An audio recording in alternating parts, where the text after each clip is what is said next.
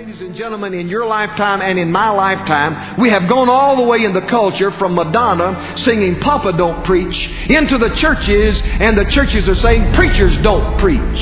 The time will come when they will have itching ears, and they will turn their ears from the truth and shall be turned unto fables, myths. But Paul gives a word concerning apostasy, and with a note of urgency he says to the young preacher, preach the Word. That's what God wants the preacher to do in this day. Dr. Bailey is going to come, but he wants me to read for him Hosea chapter 1, verses 2 through 10. Hosea chapter 1, verses 2 through 10. The beginning of the word of the Lord by Hosea. And the Lord said to Hosea, go take unto thee a wife of harlotry, and children of harlotry. For the land hath committed great harlotry, departing from the Lord. So he went and took Gomer, the daughter of Diblaim, who conceived and bore him a son. And the Lord said unto him, call his name Jezreel.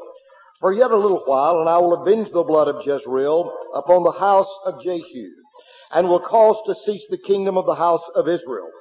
And it shall come to pass at that day that I will break the bow of Israel in the valley of Jezreel. And she conceived again and bore a daughter. And God said unto him, call her name Lohurahama, for I will no more have mercy upon the house of Israel, but I will utterly take them away. But I will have mercy upon the house of Judah, and will save them by the Lord their God, and will not save them by bow, nor by sword, nor by battle, by horses, nor by horsemen. Now when she had weaned Lohurahama, she conceived and bore a son. Then said God, call his name Lo-Ami, for ye are not my people, and I will not be your God. Yet the number of the children of Israel shall be like the sand of the sea, which cannot be measured nor numbered. And it shall come to pass that in the place where it was said unto them, you are not my people, there it shall be said unto them, you are the sons of the living God. Welcome E.K. Bailey as he comes to preach for us, would you?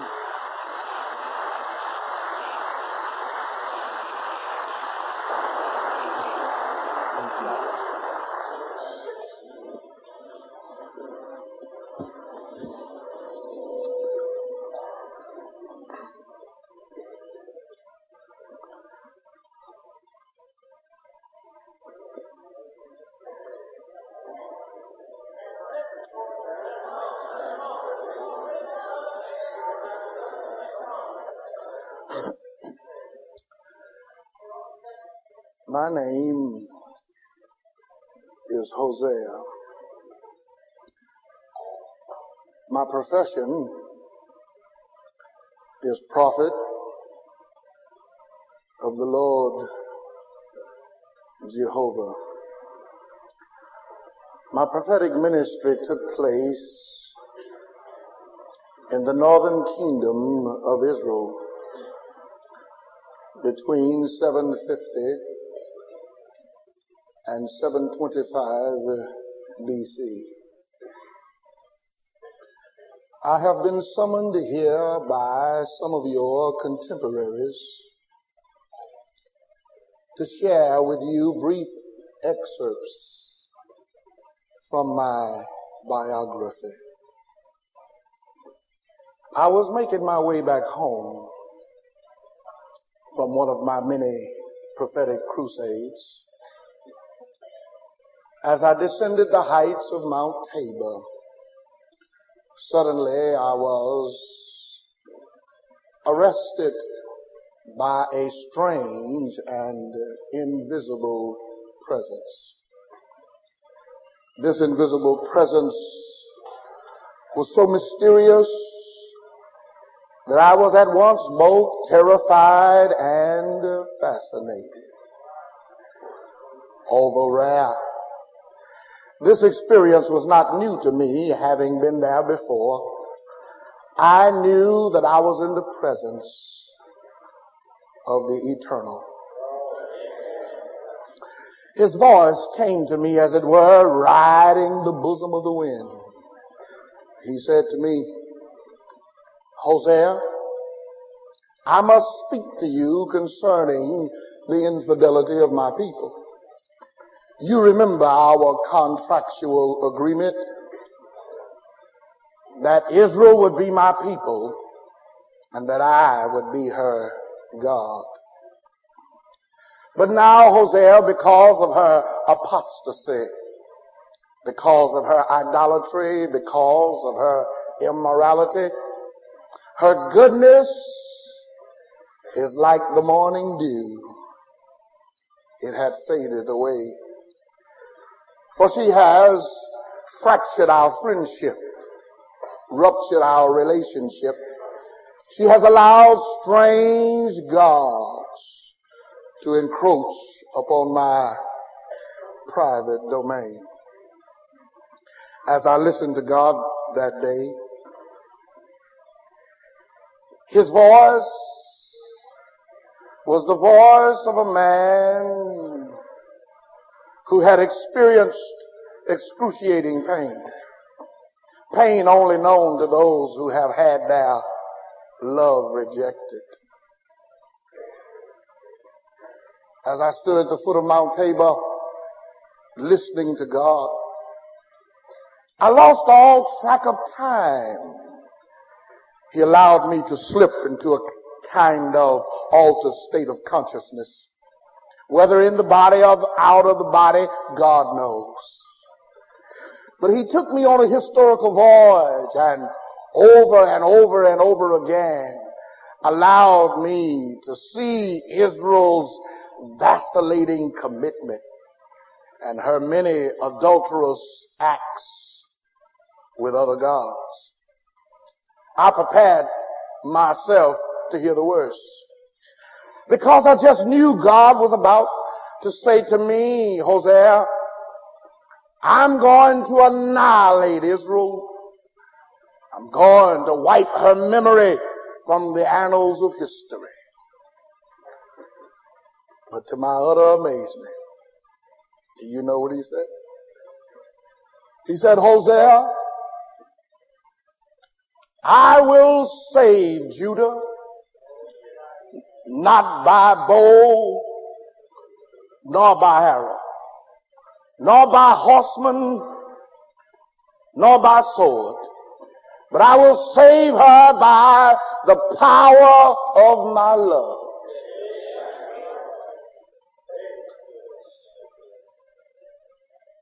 I said, God, I'm sure that Israel will be glad to hear that. But what do I have to do with all of this? He said to me, Hosea, I want you to get married. I want you to be my daysman. I want you to be my go-between. I want you to be my allegory. I want you to be my living dramatization. I have some things I want to say to my people, and I want to say them through you. But wait, Hosea. Before you go, I need to tell you, he said to me, there are a few slight problems. I listened in at your last crusade. You were knowledgeable, you were eloquent, you were mighty in Scripture, but there was something missing. I noticed that you have not yet understood my cosmopolitan concept of salvation. You are yet too narrow and parochial in your perspective. You do not yet understand the height, the depth, the length, and the breadth of my love.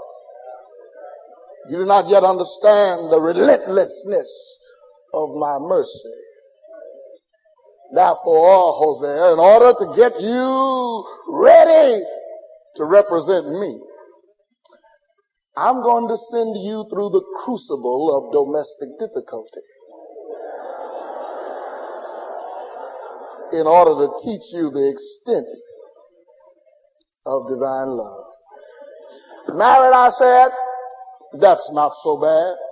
Especially when you have an omnicompetent God personally selecting the bride. That's not so bad. And I said, God, it's amazing to me that you would mention marriage right along through here, because just the other day I was up observing a young lady. Haven't said anything to her father yet, but I believe she will make a great prophet's wife. She comes from a strong, traditional, Orthodox Jewish background. She's the daughter of a prophet. She comes to all of my crusades. She helps me to pass out 10 Commandment tracts.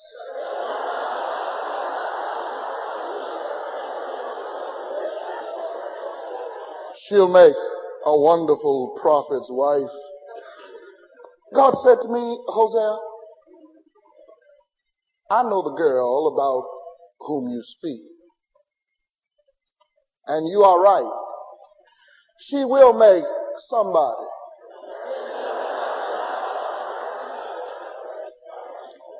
A good wife. But Hosea, she's not the girl that I have in mind. The girl I have in mind does not come out of a strong Orthodox Jewish background. She's not the daughter of a prophet. She's never been to any of your crusades. The girl I have in mind, Hosea, is a pagan prostitute. Yes, that's what I said. Yes, she's the one you are to marry. Do I have to tell you how I felt? Do I have to describe the internal conflicting impulses that were warring underneath my skin? Do I have to describe how my pride and my obedience clashed and fought against one another?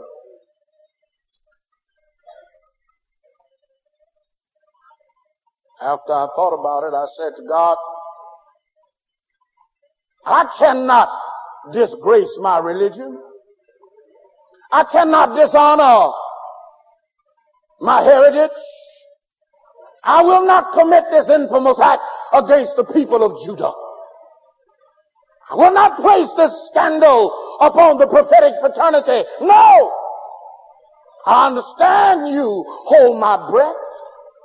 I understand you can swat me to the backside of eternity, never to be heard from again, but I'd rather die. So I stood up erect at the foot of Mount Tabor, waiting to be run over by death. Decided I'd take death like a man.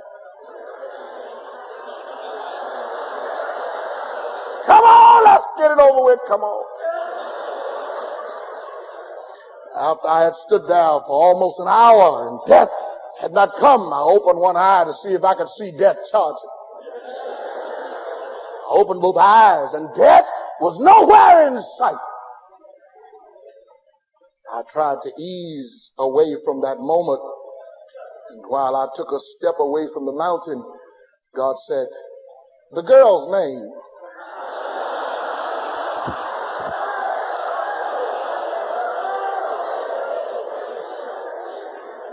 is Gomer. I said, Gomer?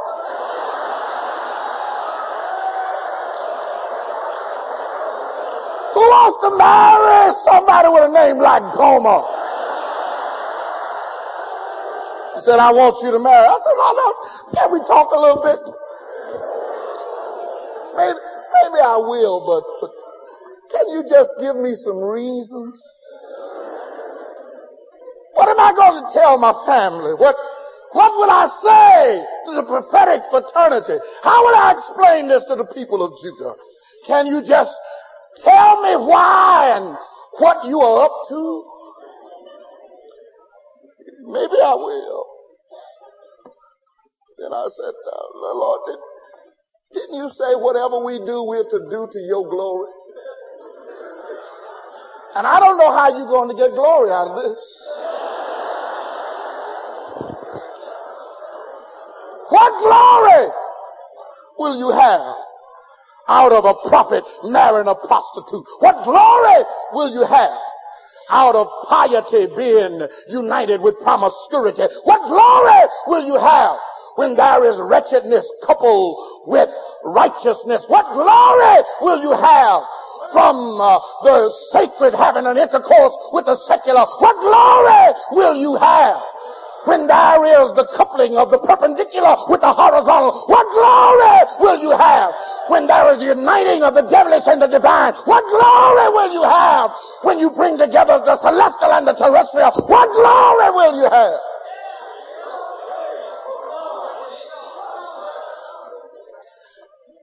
And it was right there that God taught me an invaluable lesson. He said, Hosea, I don't always give a pre-flight itinerary on where I'm going.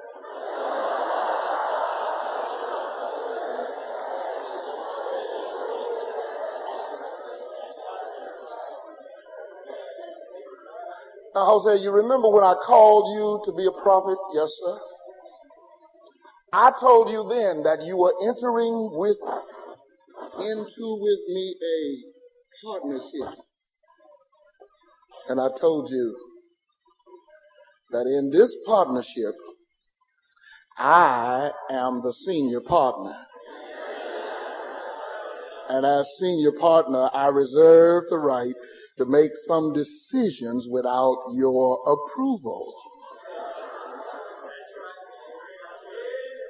He said to me, Hosea, I will not subject divine wisdom to the short-sighted scrutiny of human understanding.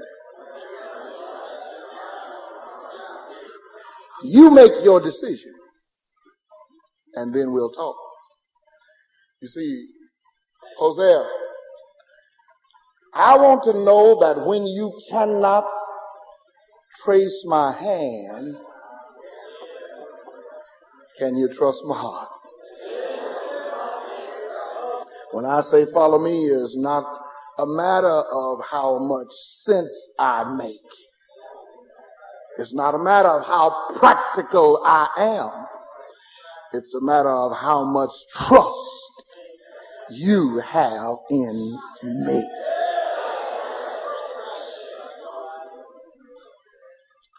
You know,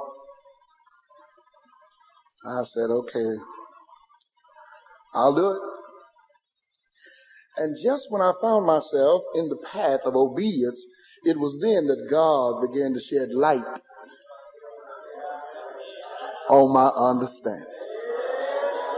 When I said, okay, God, I'll do it, he said, come here, let me tell you what this is about. He said, now listen, I want to use the prophet and the prostitute in partnership because I want to tell corrupt humanity that God loves the unlovely. He said, I want to dramatize to depraved humanity that you can break God's heart, but you can never break his love. Tell the collective Gomers of history that no man, no woman falls so far that they fall outside of the hand reach of God.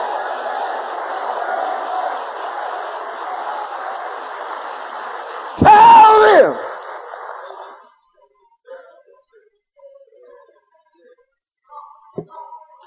Some of you all have been pretty hard on my wife, Sister Gomer.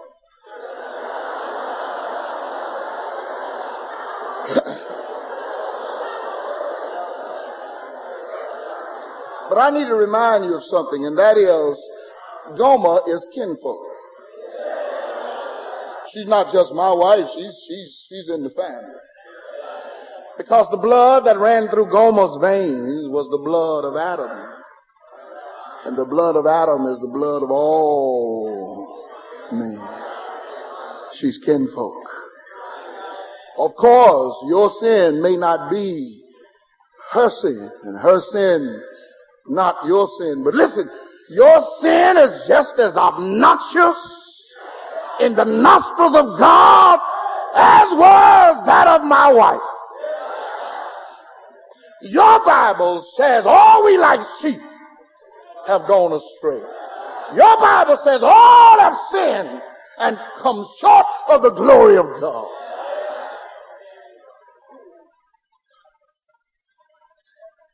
Even now, my heart is pricked. When I think about how that girl tried, no, you don't know. Let me tell you. The girl tried. She really did. I remember one day she came home and she had thrown away all of her old clothes. The girl tried. She had a brand new wardrobe. She got a new hairstyle. She got some new rouge and lipstick. She said, I got to change the time I go down to the village well. I've got to get me some new friends because my old temple friends won't fit in my new prophetic life. The girl tried. But she was caught between an awful pull and a terrible push. Underneath her skin, constantly she was being pulled by the wiles of her old world. Underneath her skin, she was hemmed in by habits and cribbed by customs. Underneath her skin, she was constantly being drawn back to her pre-prophetic way of life.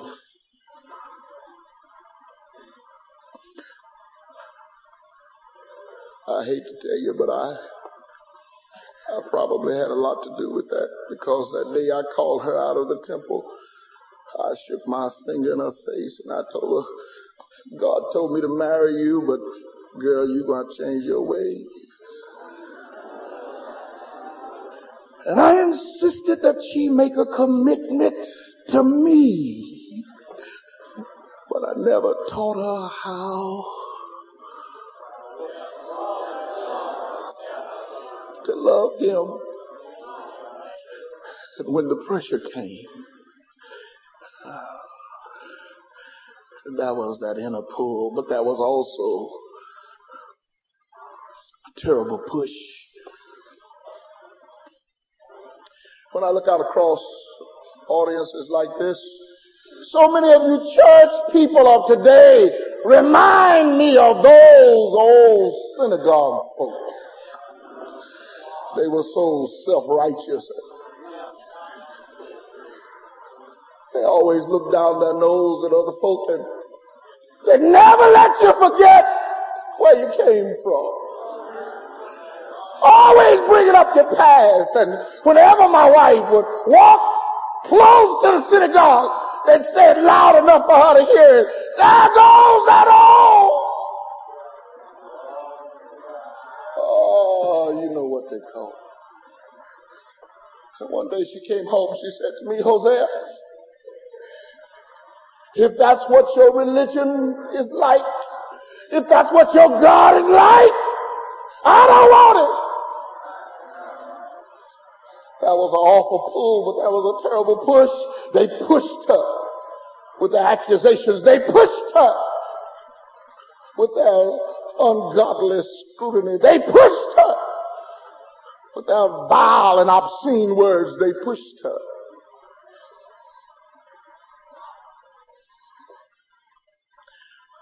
I remember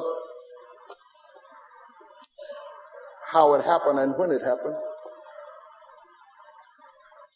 And like all departures from God, it never happens all at once. It's bit by bit and little by little. It's never what you experience in your day. A blowout is always a slow leak.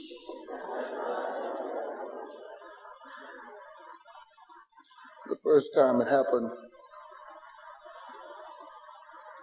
she stayed out all night. The next time it happened, she stayed gone 3 days. The last time, she just didn't come back. 3 months after she was gone, I made my way back up to Mount Tabor. I was hoping I'd find God up there, because I had some things I wanted to tell him. When I got up there, God was waiting on me. And I wanted to get mine in first, so I said, God, I told you she was going to do that. He said, hush, Hosea, sit down. Now, where's Gomer? I said, where's Gomer? I don't know. You, God, you ought to know where she is. Ask me where she is. I don't know. He said, how do you feel about it? I said, Gomer? Yes. How do you feel about it? I said, you know what she did to me? He said, yeah, I know that, but that's not what I asked you. I asked you, how do you feel about it? I said, don't you know how she embarrassed me? Yes, but that's not what I asked you. I asked you, how do you feel about it? God, I'm stigmatized, criticized, and ostracized as a lover of illicit women. My profession and prophetic ministry is over. He said, I know that, but that's not what I asked you. I asked you, how do you feel about it? I said, you want to know how I feel about Gomer? He said, yes, tell me, how do you feel about it? I said, God, is there anybody else out here other than me and you? He said, we're alone. I said, well, maybe I ought to tell you, because I guess you already know. I still love her. He said, what did you say? I said, I still love her. In spite of what she's done to you, I still love her. Regardless of the embarrassment, I still love her. He said, oh, that's good, Jose. Now you're ready to represent me. Go tell Israel. Tell Israel that God says he doesn't want a divorce. He wants to be reconciled. Tell Israel that I still love her. Tell Israel.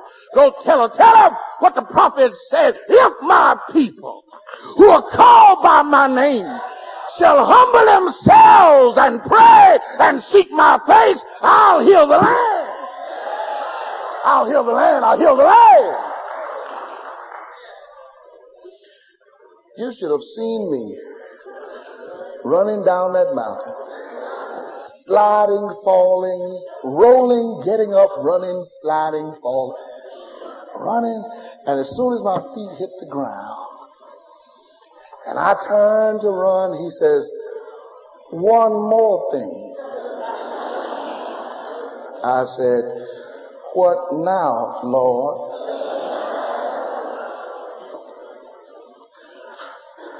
He said to me, Hosea, now one side of what I was dealing with was the unfaithfulness of an unfaithful wife. But the other side is that I had to deal with the unloveliness of an unforgiving prophet. Huh? He said, you see,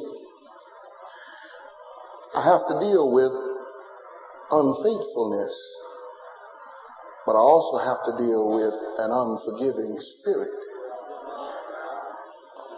would you be talking about me? Yes. And then I began to think, as a Jew, we are taught an eye for an eye, tooth for a tooth. Whatever you do to me, I do to you. I'm to get even. And I had a kind of love-hate relationship with my wife. I loved her, but I hated her because of what she had done. And I wanted to get even. I hated her with perfect hatred. Wanted to get even. God said to me, you see, she needed to be exposed to you, but you needed to be exposed to her. Well, I had problems with that because I understood why wretchedness needed righteousness, but I didn't understand that other side. And God said, when you just around people who are like you really don't know what biases and prejudices and problems are underneath the skin. You don't know if your righteousness is of self. He said, now, when I listen to you, and I heard a one-sided theology. You were always talking about my justice, and yes, I am a God of justice, but tell them about my other side. Tell them that I'm a God of mercy. Tell them I'm a God of a second chance. Tell them that I'm also a God of grace. I hear them calling me, so I'm going to have to go shortly, but let me tell you the conclusion of my story. I was at home, and my children were in the tent.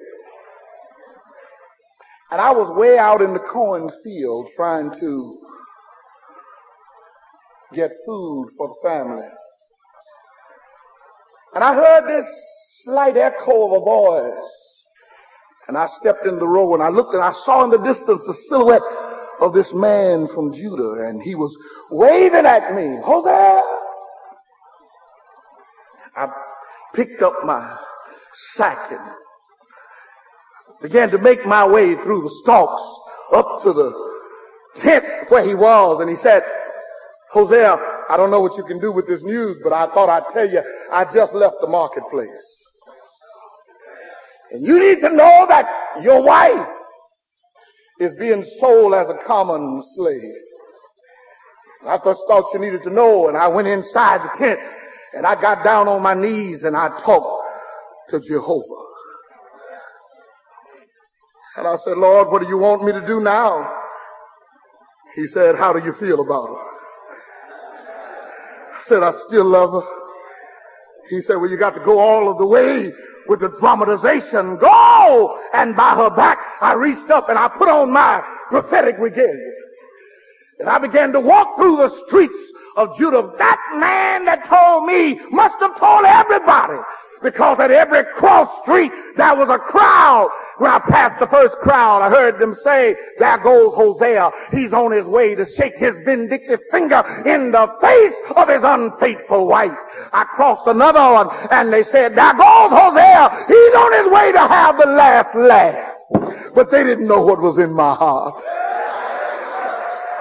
When I got to the marketplace, I heard the voice of the auctioneer say, we have a woman here. Her name is Gomer. Her profession is a prostitute. Anybody willing to pay the price?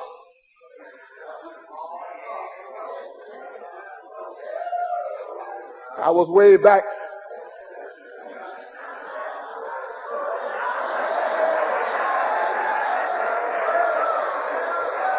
At the rear of the crowd.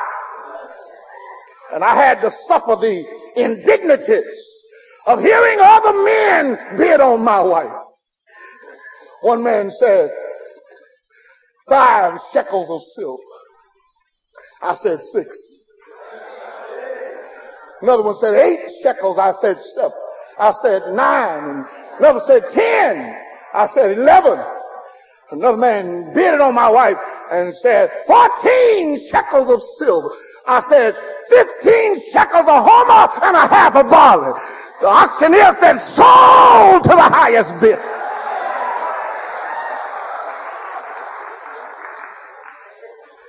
There she stood naked on that slave auction block. I took off my regalia. I covered her nakedness.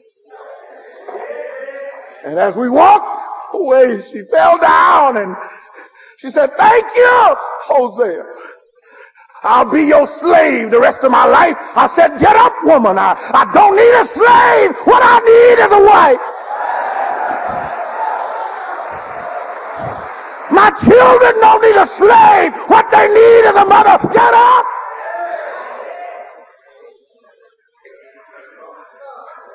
I've got to go now.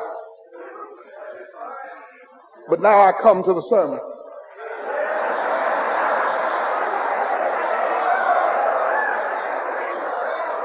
Because you see, my story was to only get you ready to hear about another love story. If you think my story is something, I came to tell you about a greater love story. Yes, I love my wife, but there is one whose love was so great that he laid down his life. It started way back in the eons of history when man sinned and justice stood up and said, "Let the wages of sin be death." Jesus chimed in and said, "Yes, but let the gift of God be eternal life." God told justice to go down and sit down on Calvary. Justice sat down on Calvary. Jesus started making his way. He came down through 42 generations. And when justice got tired thinking that Jesus would never show up, somebody said, "I think I see somebody." Ezekiel said, "Yes, he looks like a wheel in the middle of a wheel." Job said, "I think I see him. He looks like a horse." Amos said he looked like a plumb line. Daniel said he looks like a rock hewed out of a mountain. He got there that Friday. You know about that Friday. That Friday when he put a cross on his shoulder, marched up Golgotha. And when he hung there, the S-U-N covered his face because the S-O-N was shining too bright.